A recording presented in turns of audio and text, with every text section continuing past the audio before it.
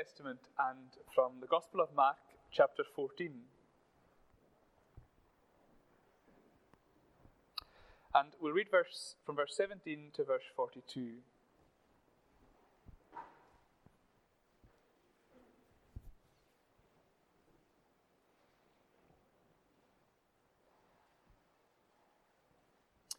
This is describing the events of the night before Jesus was crucified, and he had just instituted the Lord's Supper with his disciples. And we'll pick up the reading at verse 17.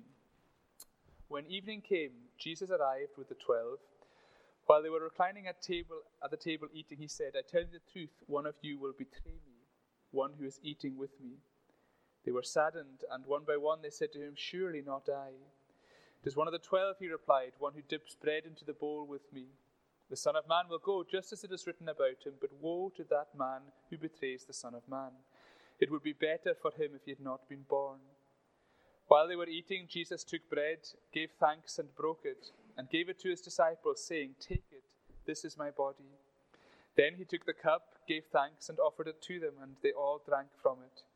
"This is my blood of the covenant, which is poured out for many," he said to them. "I tell you the truth, I will not drink again of the fruit of the vine until that day when I drink it anew in the kingdom of God." When they had sung a hymn, they went out to the Mount of Olives. "You will all fall away," Jesus told them, "for it is written, 'I will strike the shepherd, and the sheep will be scattered.' But after I have risen, I will go ahead of you into Galilee." Peter declared, "Even if all fall away, I will not." "I tell you the truth," Jesus answered, "today, yes, tonight, before the cock crows twice, you yourself will disown me 3 times. But Peter insisted emphatically, "Even if I have to die with you, I will never disown you." And all the others said the same. They went to a place called Gethsemane, and Jesus said to his disciples, "Sit here while I pray." He took Peter, James, and John along with him, and he began to be deeply distressed and troubled. "My soul is overwhelmed with sorrow to the point of death," he said to them. "Stay here and keep watch." Going a little further, he fell to the ground and prayed that, if possible, the hour might pass from him. "Abba, Father," he said, "everything is possible for you. Take this cup from me. Yet not what I will, but what you will." Then he returned to his disciples and found them sleeping. "Simon," he said to Peter, "are you asleep? Could you not keep watch for 1 hour? Watch and pray so that you will not fall into temptation. The spirit is willing, but the body is weak." Once more he went away and prayed the same thing. And when he came back again, he found them sleeping because their eyes were heavy. They did not know what to say to him. Returning the 3rd time, he said to them, "Are you still sleeping and resting? Enough. The hour has come. Look, the Son of Man is betrayed into the hands of sinners. Rise, let us go. Here comes my betrayer." Very often in life, when we see people accomplishing great things, it can look from a distance like these great achievements are easy. And so there's lots of different examples. I think a great example is a musical instrument. When you see somebody who's really accomplished at playing an instrument, it looks so easy. So you watch somebody play the piano and you think, "Oh, that looks so easy." Then you go to a piano yourself and it's like, "Oh, this is so much harder than it looks." Same with a sport. I was actually, there was a church planting conference at St. Columbus yesterday. I was at the rugby. It was prior arranged. I didn't know there was a church planting conference on, so I was at the rugby, and you watch them, and they make it look so easy. They ping the ball across the line, and they fly it back. It looks so easy. Then you go home and you get the rugby ball and you try it, and it's so much harder. Things can look easy from a distance, and of course, what happens is we look at great achievements, and we think, "Oh, that looks so easy. It looks effortless for the person."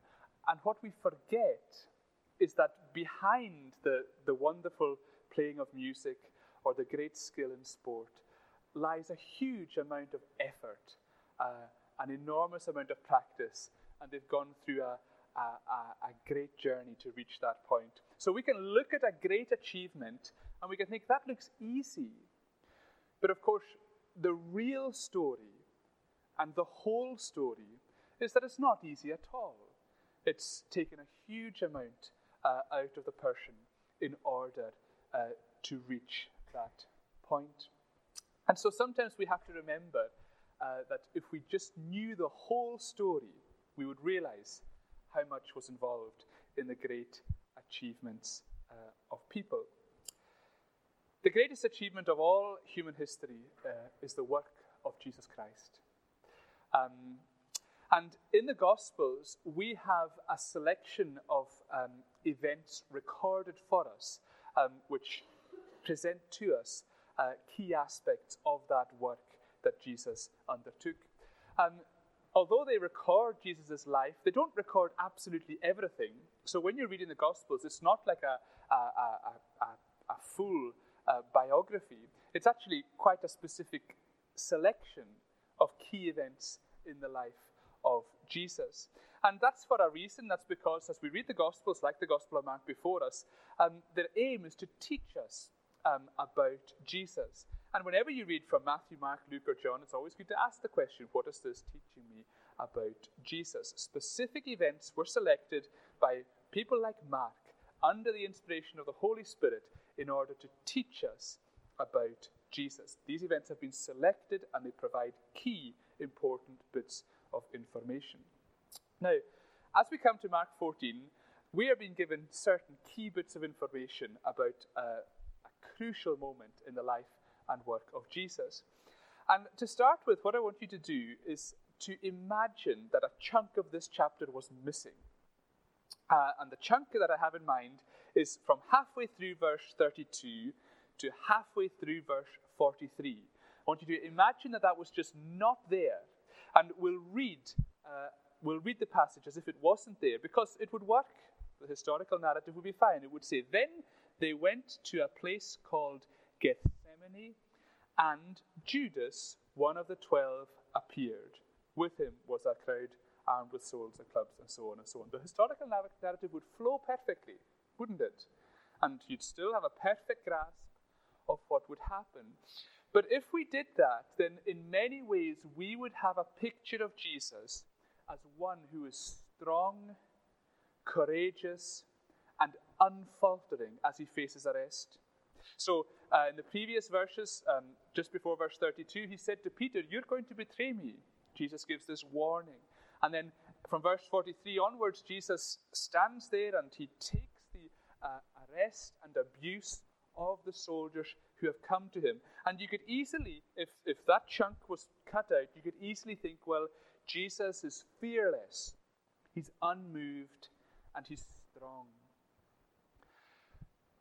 But of course, that's not the whole story, is it?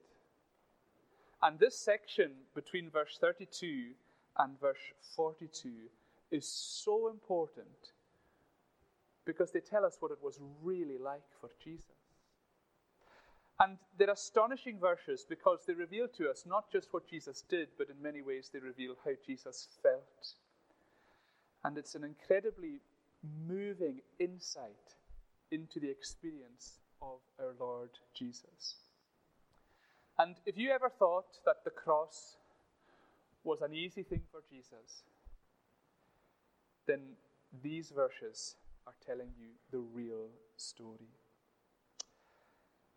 Sometimes when we read the Bible, we discover things that just thrill our hearts with joy and that are just amazing in the wonder and peace and beauty that they proclaim to us. Sometimes reading the Bible is an incredibly joy-inspiring experience. But there's some passage of the Bible that kind of make us stop and think. And they're quite moving and quite solemn. And this is one of them. And that's a good thing as well. It's good to spend time in these passages too. And so we're going to look at this wee section, especially the bits just from verse 32 to verse 36. And to do it, we're going to just ask three simple questions. We're going to ask, what does this teach us about Jesus? What does this teach us about God the Father? And what does this teach us about ourselves? So question number one, what does this teach us about Jesus? We're focusing especially on the verses 32 to 36. They went to a place called Gethsemane, and Jesus said to his disciples, "Sit here while I pray." He took Peter, James, and John along with him, and he began to be deeply distressed and troubled. My soul is overwhelmed with sorrow to the point of death, he said to them. Stay here and keep watch. Going a little further, he fell to the ground and prayed that, if possible, the hour might pass from him. Abba, Father, he said, everything is possible for you. Take this cup from me, yet not what I will, but what you will. These verses give us a profound insight into the personal experience of Jesus Christ as he approached the cross. And in order to examine these verses, I want to do something maybe a wee bit strange. But I want us just to look at the verbs that appear in verse 33 and verse 34. Because there's 7 verbs in that. There is 7 verbs. I think it's probably more obvious in the original language, but they are there translated into the English as well. And we're going to look at these together because they teach us many things. So, where's the first verb?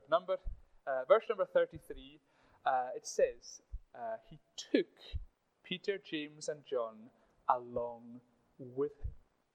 Now, the words took along with him, although they're split up in English, they're actually one big long word in Greek. And so they're basically a word that means to take to yourself or to take with you. And so we have a very simple but beautiful picture here. Jesus, as he goes into the garden, he's bringing 3 of his closest companions with him. And so it's a picture of friendship and companionship as he selects these 3 to come along. But I think that there's a hint of vulnerability there as well. Because Jesus is being very deliberate in what he does. The other disciples are told to wait, as we saw in verse 32. But he wants these 3 with him. It's as though Jesus is saying, I don't want to be alone. The second verb is still in verse 33. It says, he began. Now that can look really simple, and it's the kind of word that you can just whiz through as you're reading, but it's actually really significant because when Jesus went into Gethsemane, there was a change. Began tells us that he wasn't feeling like this before. And there's a wave of realization that's coming over him. Jesus knew what lay ahead. He's known for a long time that this is the destiny that he has in serving the Father's purpose. But as it came closer, he began to feel like he had never felt before. And I think probably all of us can relate to how that feels. You might know that something is coming. So you're expecting something. Maybe you're expecting a medical procedure, or maybe you're expecting a new job, or maybe you're expecting to move house, or you're expecting something to happen, and you're aware that it's coming. But when that moment comes, you begin to feel pain or fear or sorrow in a way that you didn't before. So you can know in your head that something's coming, but it's often only when it arrives that it starts to affect your heart. And as Jesus stepped forward with Peter, James, and John, he was hit with the horror of what lay ahead. And that reminds us that there really is an absolute uniqueness to Gethsemane. When we read about what happened in this garden, it's a unique event in the experience of Jesus Christ. Here there is a whole new depth of feeling for our Savior. As he stepped into that garden, he began to experience something he hadn't felt before. And what he felt and what he experienced is described in the next 2 verbs. He began to be deeply distressed, and he began to be troubled. They're both still in verse 33. So verb number 3 is a verb in Greek, to be greatly distressed. And the word there basically means to be amazed or to be alarmed. So it's the same word that gets used at the end of Mark's Gospel in chapter 16. When the women entered the tomb, it says they saw a young man sitting on the right-hand side, dressed in a white robe, and they were alarmed. Same word. And it conveys a sense of shock. Something astounding, something alarming is taking place. The women, when they went into the tomb, it was as though they were saying, what is going on here? And it's very, very strong language that's being used. It's not just the idea of being upset about something or a wee bit disappointed about something. It's much, much stronger. It's like being hit with an overwhelming sense of realization and alarm. Jesus is being confronted by something new, by something shocking. He began to be alarmed, to be greatly distressed.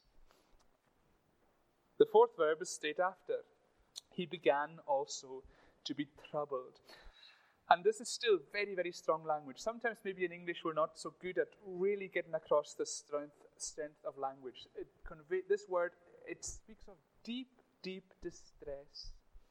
And I was looking up what the word, you can get lots of different dictionaries that tell you what these words mean. And I looked up one, and it was really interesting because it said that this word is often used to convey the idea of being away from home,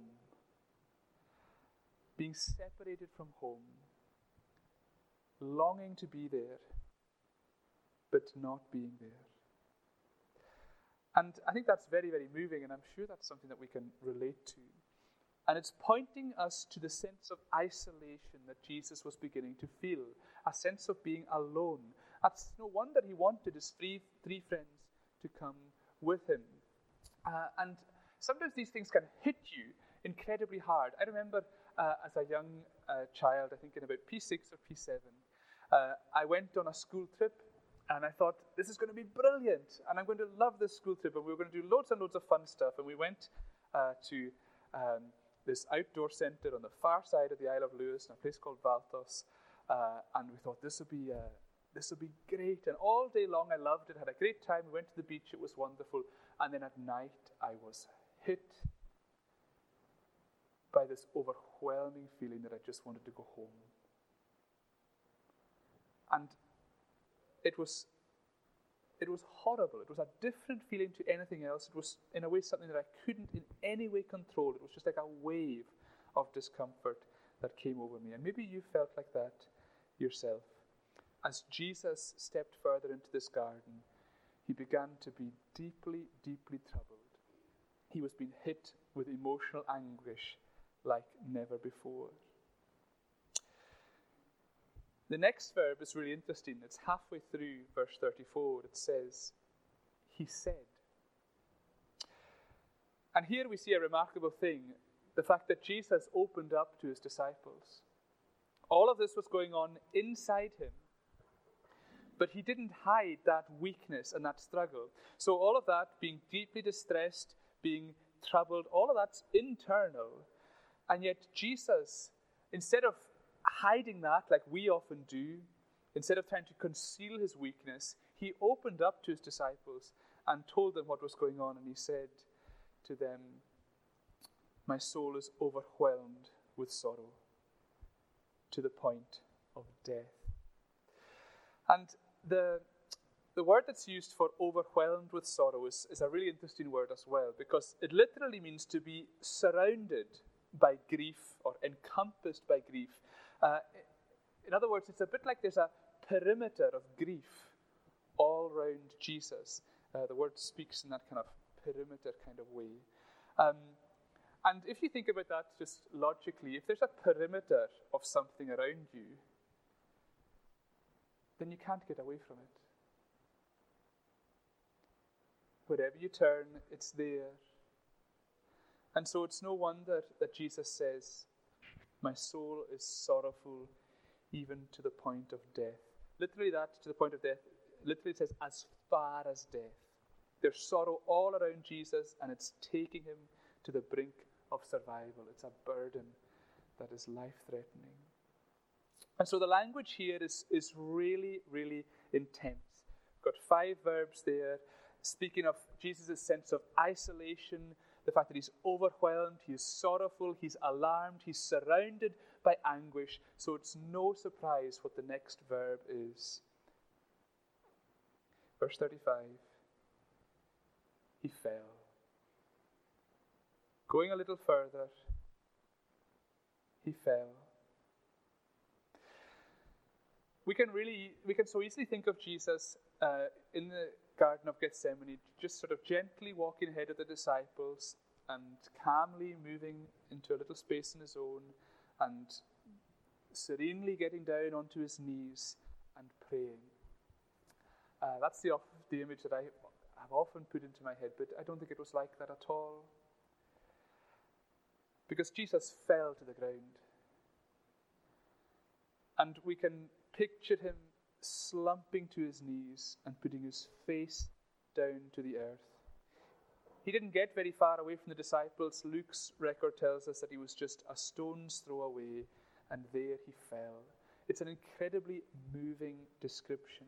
It's like the burden on Jesus has become so heavy that he's falling under the weight of it. I'm sure you'll remember that way back at the beginning of Jesus' ministry, John the Baptist saw him and said, "Behold, the Lamb of God who takes away the sin of the world."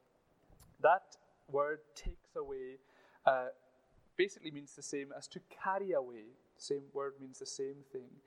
Jesus, as he goes to the cross, is carrying our sin. He's carrying your sin, carrying the sins of all his people. You can ask yourself, what's it like to carry sin? What is that burden like for Jesus? Well, Gethsemane is telling us what that is really like. Gethsemane is telling us just how heavy it really is. And Jesus crumbles under the weight of it. And so the verbs are presenting a very vivid picture of burden and pressure and anguish in the experience of Jesus. It's as though he is being crushed. He's got nothing left. But there's one more verb that's really, really important. He fell to the ground and he prayed.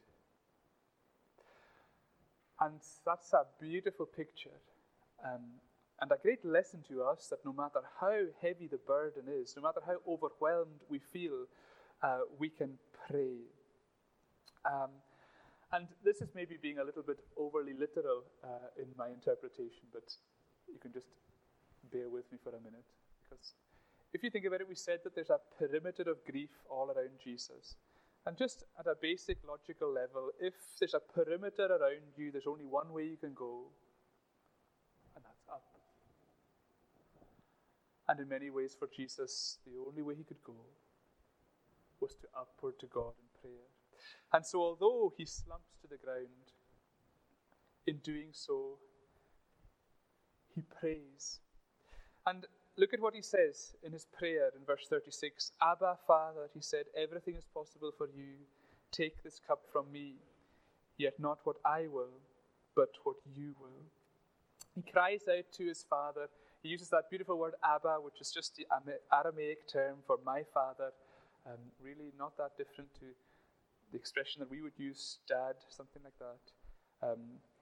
Just that personal term for a child speaking to their father.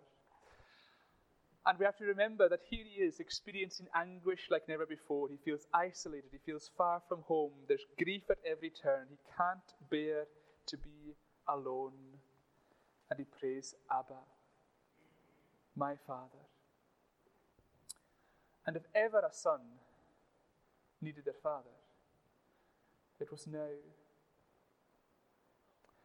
And here is where we get a bit of insight into the sheer desperation of what the cross means for Jesus. Because the sorrow that Jesus felt, I don't think was primarily due to the pain that he was going to suffer, or the abuse that he was going to get, or even the betrayal that he would experience from his friend, or even the reality of physical death. I think above all else, Christ's agony came from the fact that going to the cross meant separation from his Father.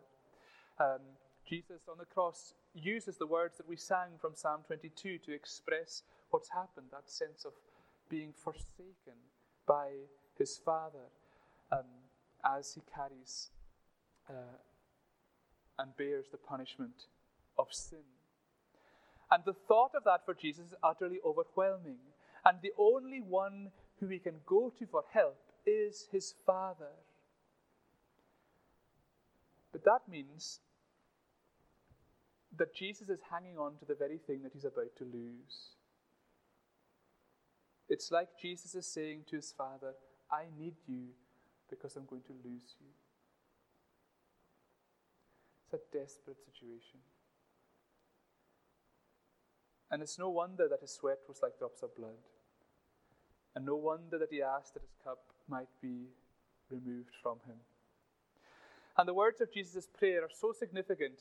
Jesus asks that this cup would be removed from him. He wishes that in any way possible he would not have to face this separation from his Father and for the wrath of God to be poured out upon him. And that tells you and me just how much Jesus had to go through.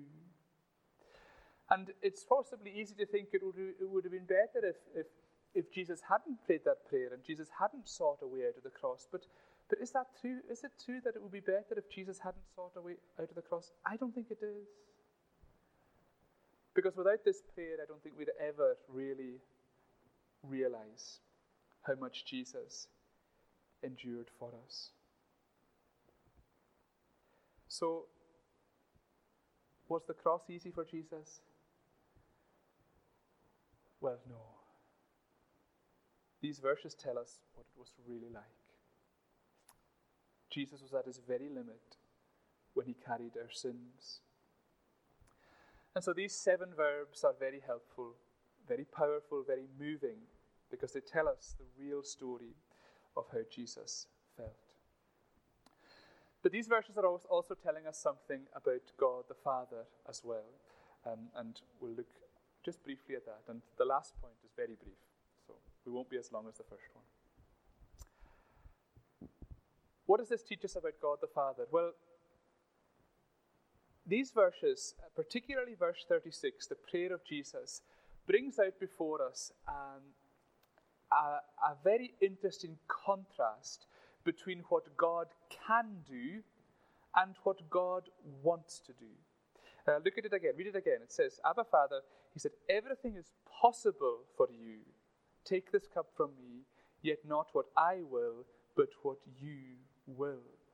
So Jesus starts by saying all things are possible for you. And so here in many ways he's referring to what God is capable of.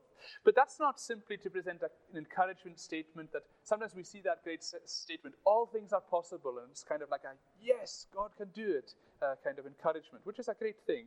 But I don't think that's what Jesus is doing in this sense.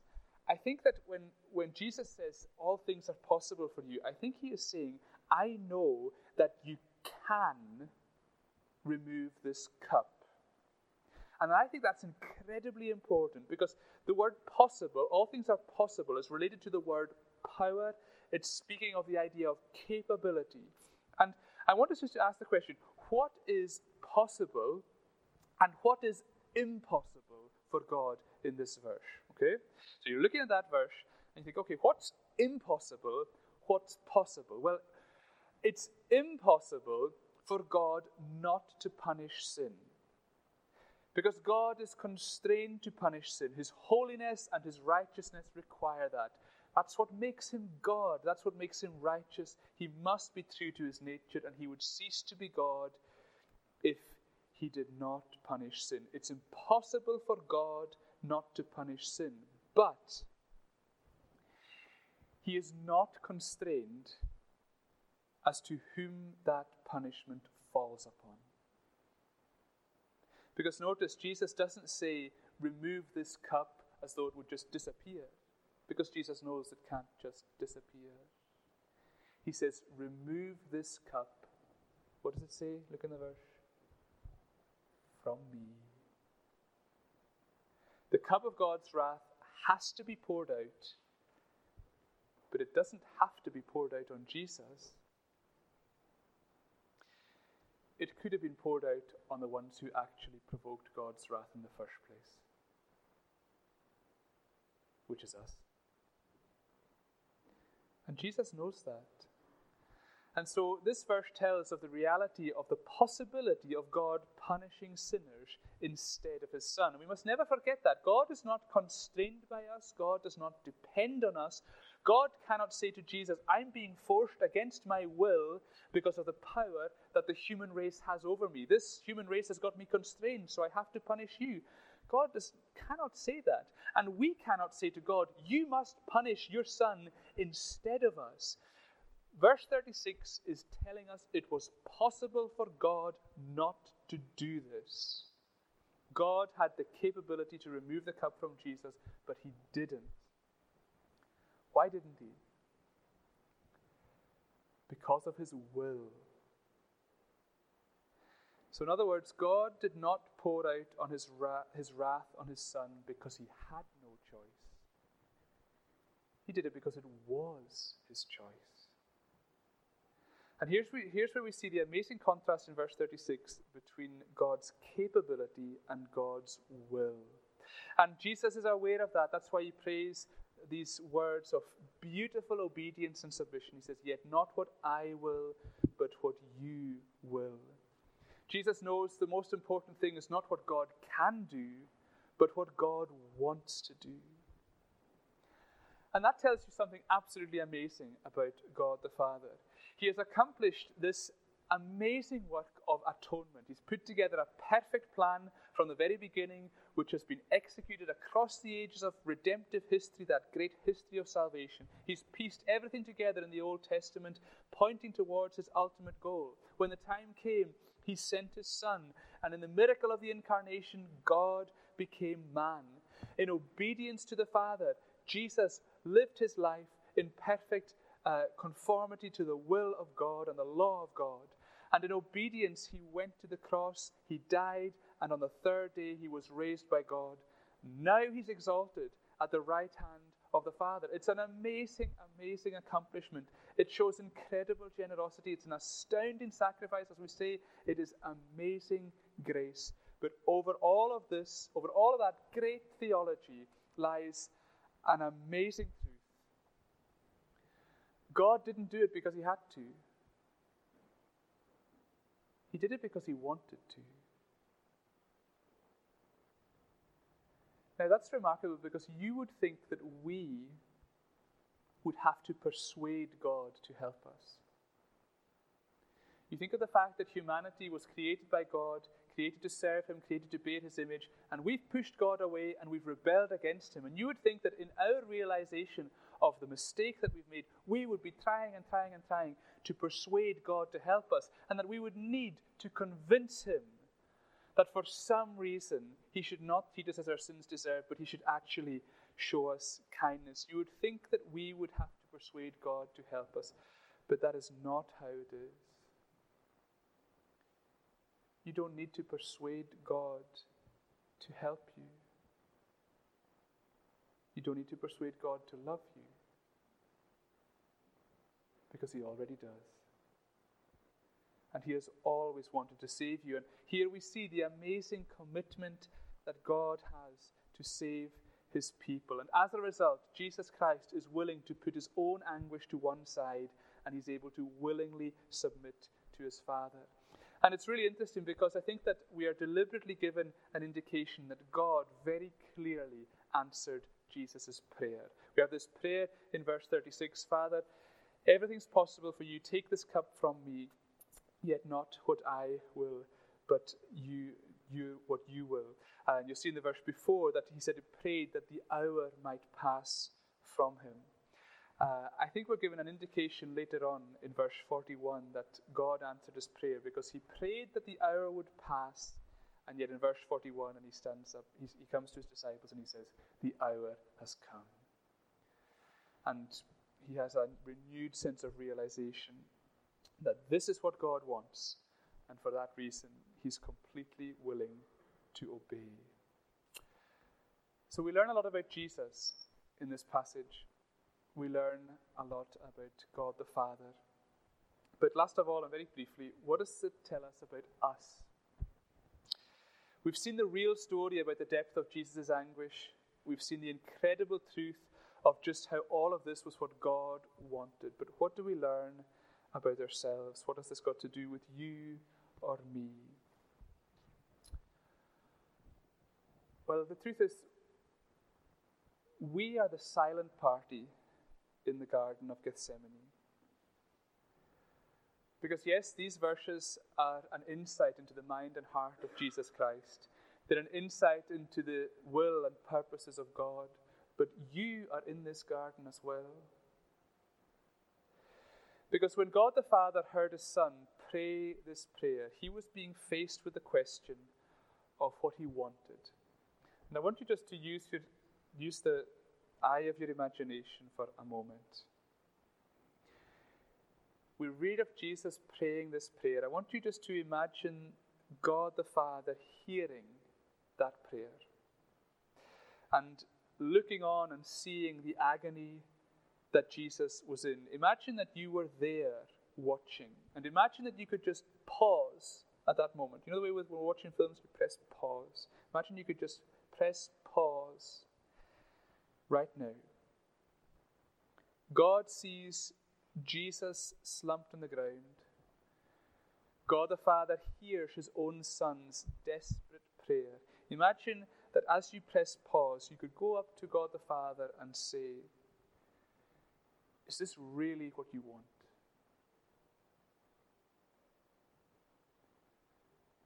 And God looks into the garden. God looks at his Son. God sees Judas and the soldiers approaching from a distance. God the Father looks over at Golgotha. And then he thinks about you.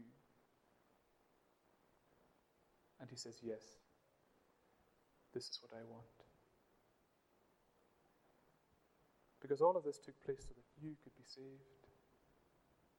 All of this took place so that these sleepy disciples could be saved. All of this took place so that the message of salvation can be proclaimed to every person in the world. All of this took place so that you can be God's precious child. You are in Gethsemane because you're the reason for Gethsemane. And so these verses are telling you the whole story.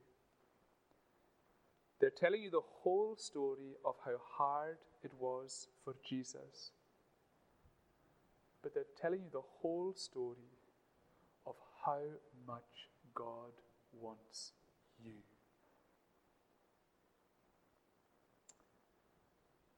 And I don't have the words to describe how amazing that is. When you read the passage in the Garden of Gethsemane, you have to know that God wanted this because God wants you. Thanks be to God. Let's pray.